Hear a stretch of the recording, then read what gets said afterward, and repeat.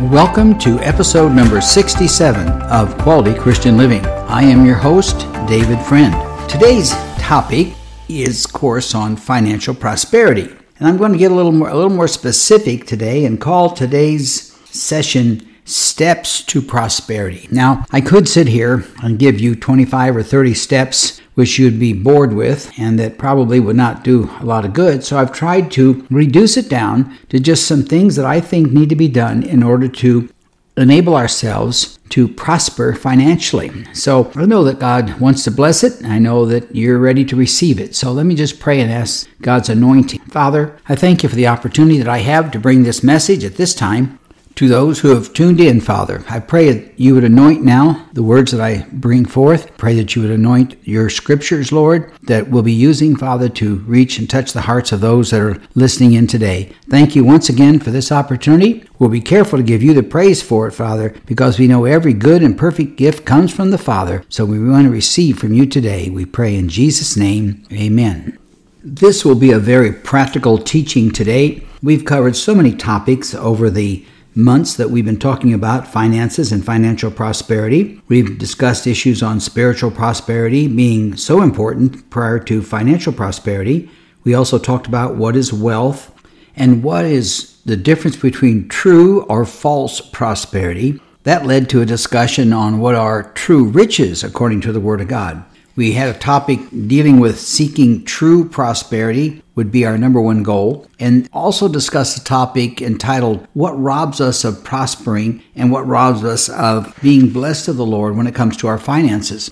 I read some of those topics off because I wanted you to be aware, in case this is your first time listening to my podcast, that we've been teaching on a lot of topics, a lot of subjects dealing with financial prosperity. And if you would like to look at those, you can just tune back into cpnshows.com and look at my podcast there, and you can see some of the other teachings that have been available to you. But today we're going to spend some time, some quality time, and we walk up to the checkout counter. And as we walk up along the sides of our cart are shelves filled with all kinds of little items. They're basically little items sitting there that have signs on them. Buy this, and get this item. You need this right now. And it's allowing us to be influenced by the things around us rather than to be focused on the things and the goals that we have in our spending habits. An impulse purchase is something that you just do on the spur of a moment. You don't plan for it. You don't pray about it. You don't do your due diligence to make sure that it is a right purchase, something that you should do.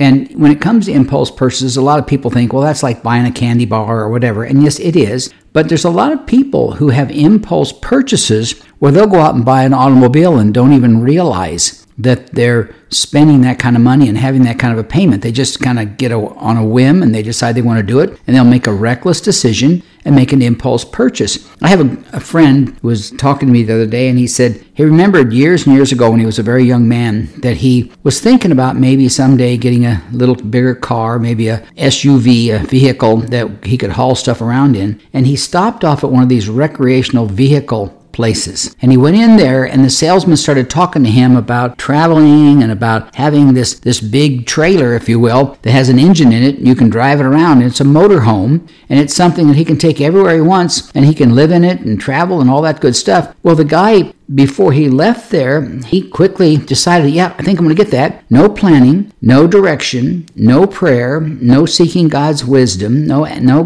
guidance in his life, not getting any input from someone else. He bought this $200,000 motorhome. Yeah, you heard me right. A $200,000 motorhome when he was thinking of going out and buying maybe a truck or a van or a SUV for $20,000 or $30,000. He basically got all caught up in the idea of this sales pitch, and he made a terrible purchase, and he did an impulse purchase, and he let other people control his spending habit. That is a sure way to fail financially. So if you want to step to have financial success, then don't make those impulse purchases.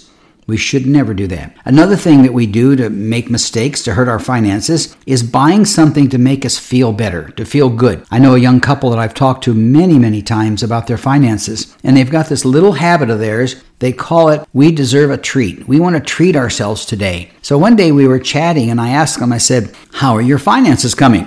And they looked at me and said, oh, they're great. They're really good. And we really are improving. We're controlling our spending, and we're doing a really good job. And so as we were chatting, I asked them, I said, I'm just curious. I see that coffees you have, just wondering, how often do you purchase that and where do you purchase it? And they looked at me and they said, yeah, we know where you're going with this. And I said, yeah, let's go through the motions here. Let's think about that. How much money do you spend giving yourselves treats? First of all, how often do you think you should treat yourself to something, that you've earned the right to treat yourself? And they said pretty much every day, because we work every day, so therefore we should treat ourselves every day. Well, very quickly we found out that they were spending about $20 a day on coffees and snacks every single day. If you do the math, and they did that maybe 30 times a month, that's $600 a month they were spending on treats. If you do that over a period of a year, that's $7,200. Over 10 years, that's $72,000. Over 20 years, it's $144,000 worth of treats.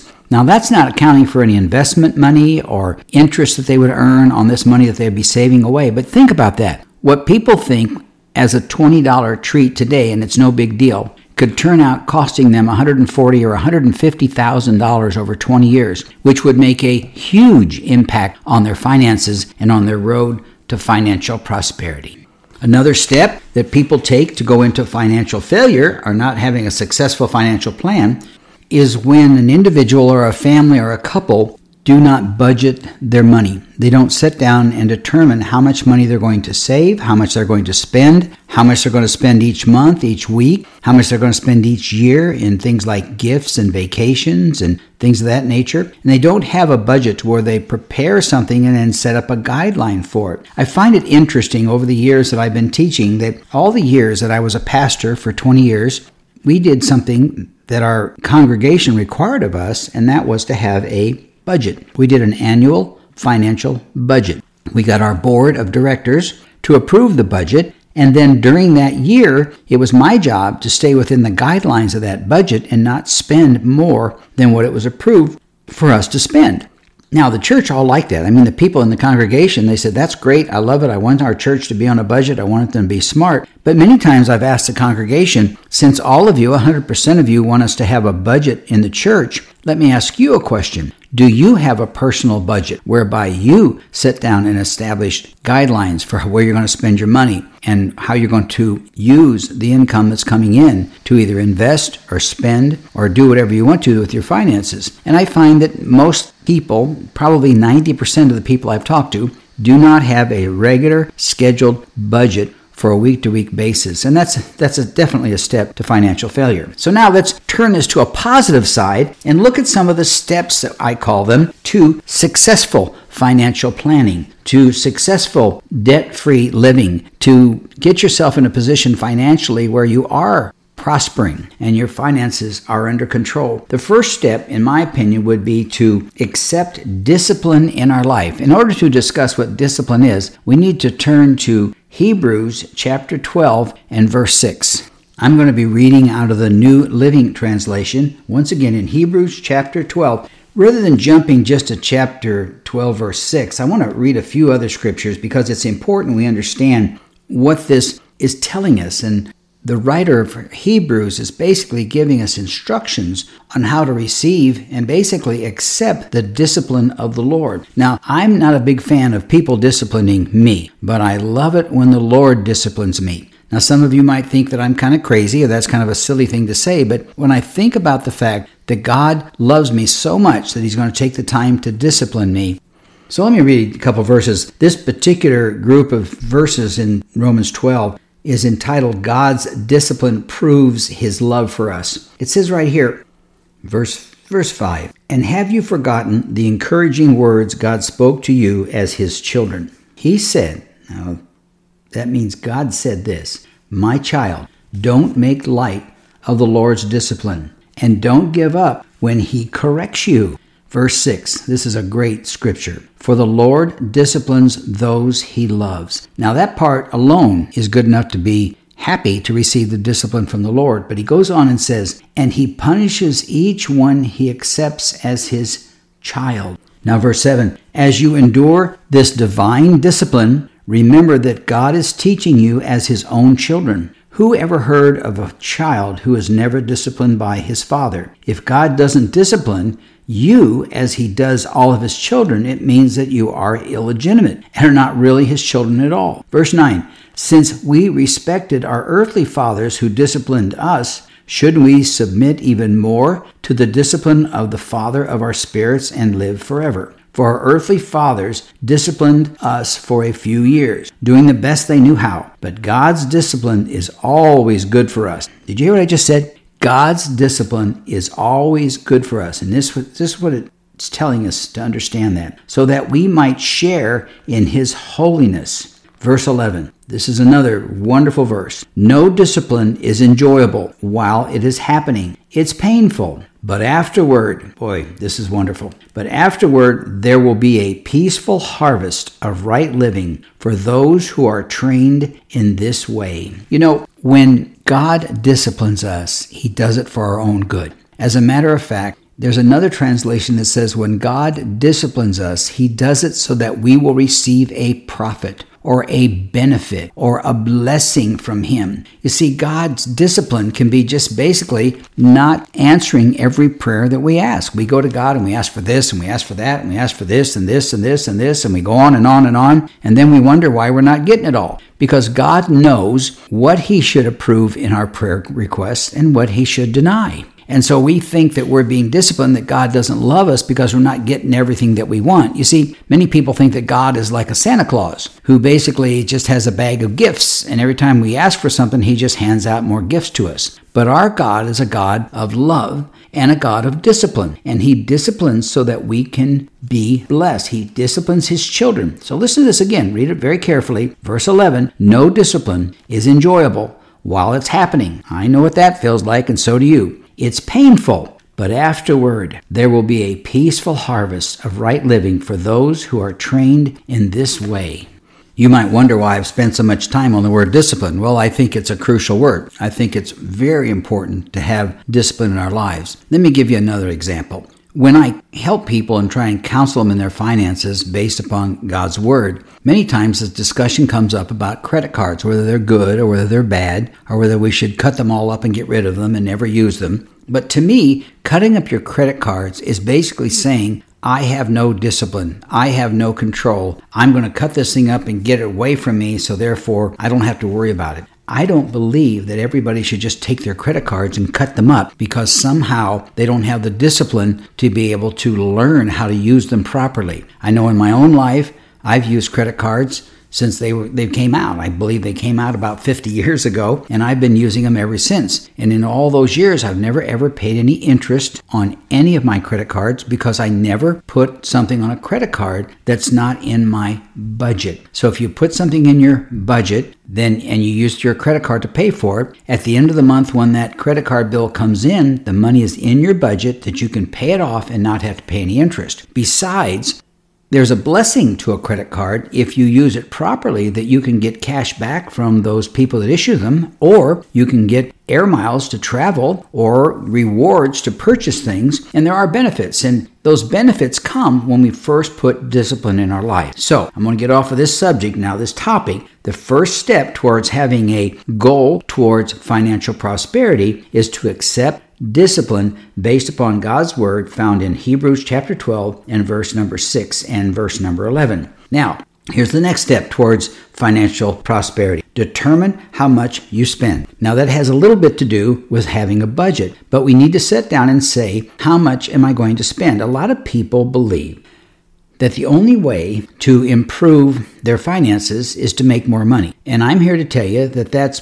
partly true, but more important than that is how we spend money. Because a lot of people make a certain amount of money, and when they get more money, they spend more. And the more money that they make, the more money that they spend. And they put themselves in a position whereby they're buying things because their income is increasing, and they're not evaluating whether it's a want, a need, or a desire.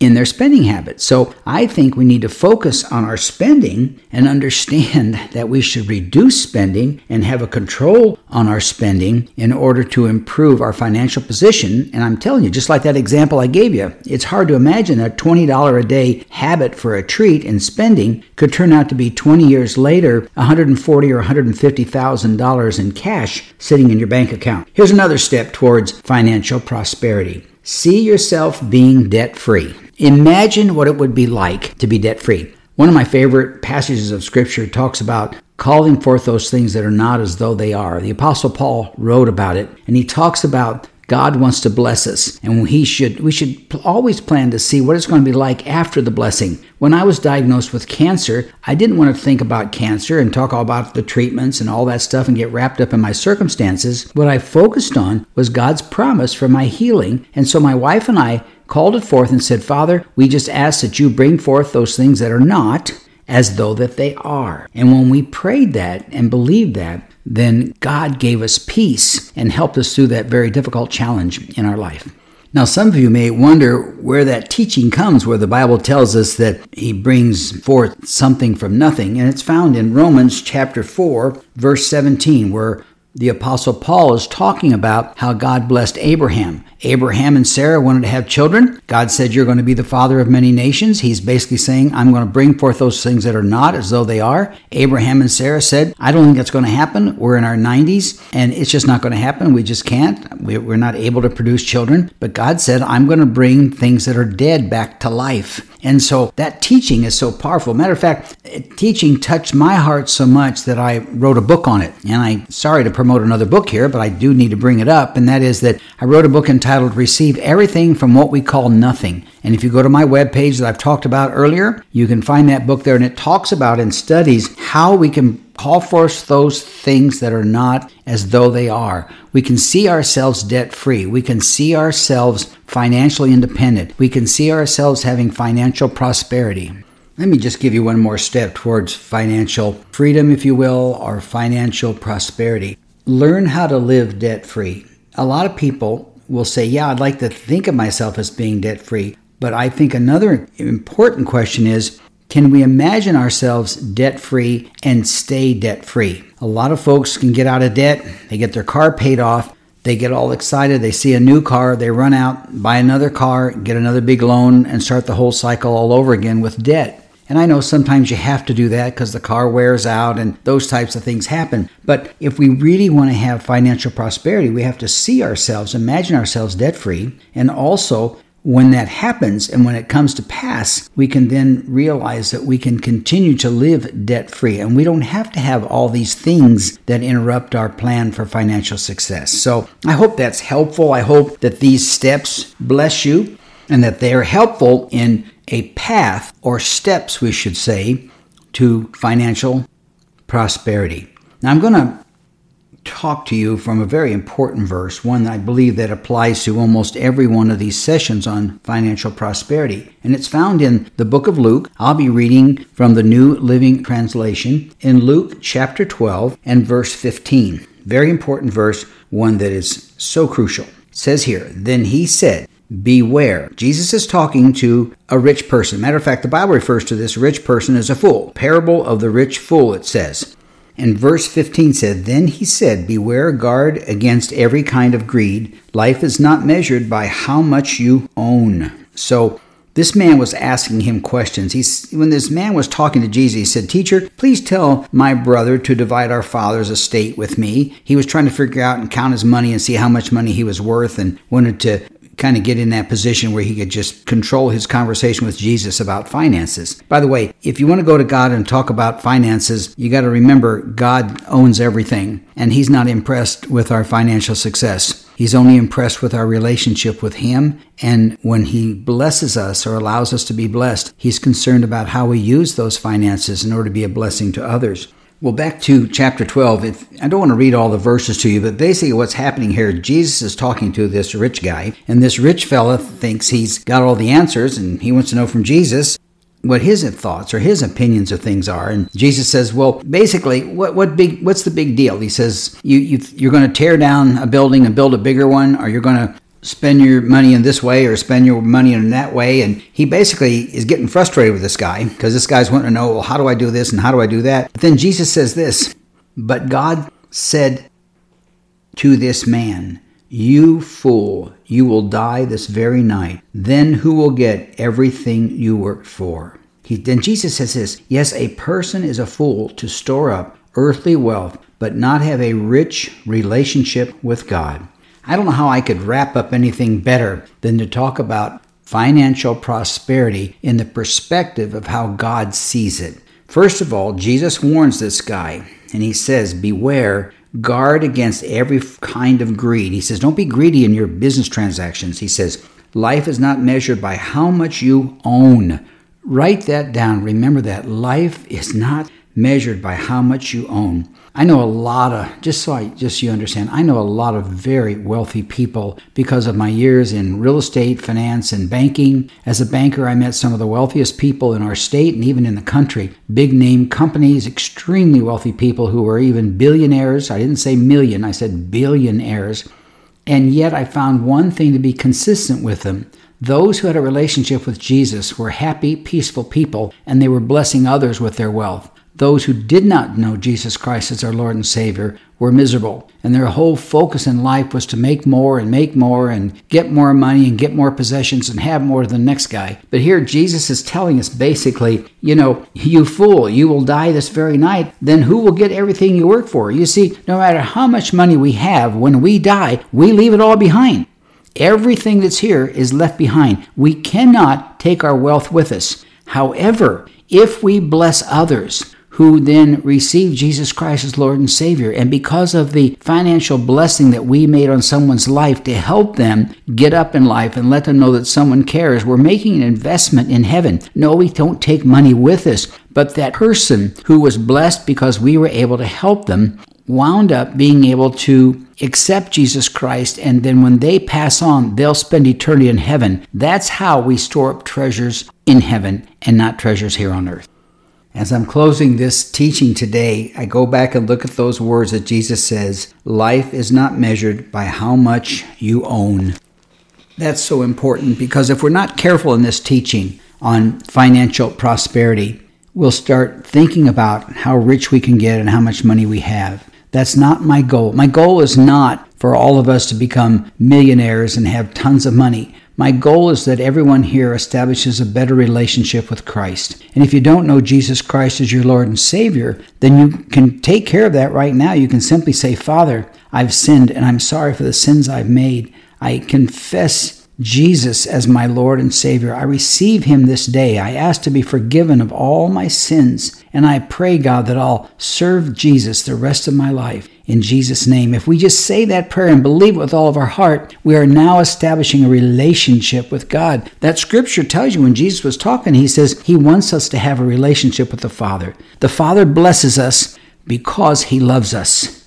And if He wants to bless us financially so that we are able to have an abundance for every good work, that's what the Bible calls it, that we can be blessed and have finances and then have an abundance for helping other people, then that's what God wants to do in your life. And I believe He does. I believe that God wants us to prosper. I believe He wants us to be a blessing to others. And I believe that His Word teaches that over and over again. So we've gone through the steps to prosperity. So let me give you a couple quick comments and review. First of all, to be financially successful, we need to control the desire to have things now rather than having patience. We need to stop blaming our circumstances with the reasons that maybe we don't have the finances that we would like to have. We need to control impulse purchases or things that we allow other people to control our spending. We need to stop buying things because it makes us feel good about ourselves, and we need to have a budget. Then we need to take a step forward and accept the discipline of the Lord. We should have a plan to control our spending, to reduce our spending, and to make only good purchases. We need to see ourselves being debt-free and then believe that we can live free and that we don't have to be a servant to someone else because we owe them a lot of money. So those are things that we've discussed today, and I want to wrap it up with praying for you and believing that God has something very special for you in your area and your desire and your dream to be financially prosperous. Father, I pray blessing upon all those who've listened in today. I thank you for this opportunity that we've had. I thank you, God, that you have blessed it, that you have touched it, you have anointed it, Father, because I know that you intervened in this whole teaching today. I thank you for that now. I pray, God, that you would bless those that listened in today and that they would listen to this teaching, predominantly listen to your words, Father God, that I read to them, Father, and that those words, Father, would make drastic change in all of our lives. And we'll thank you for it and give you the praise now. In Jesus' name, amen.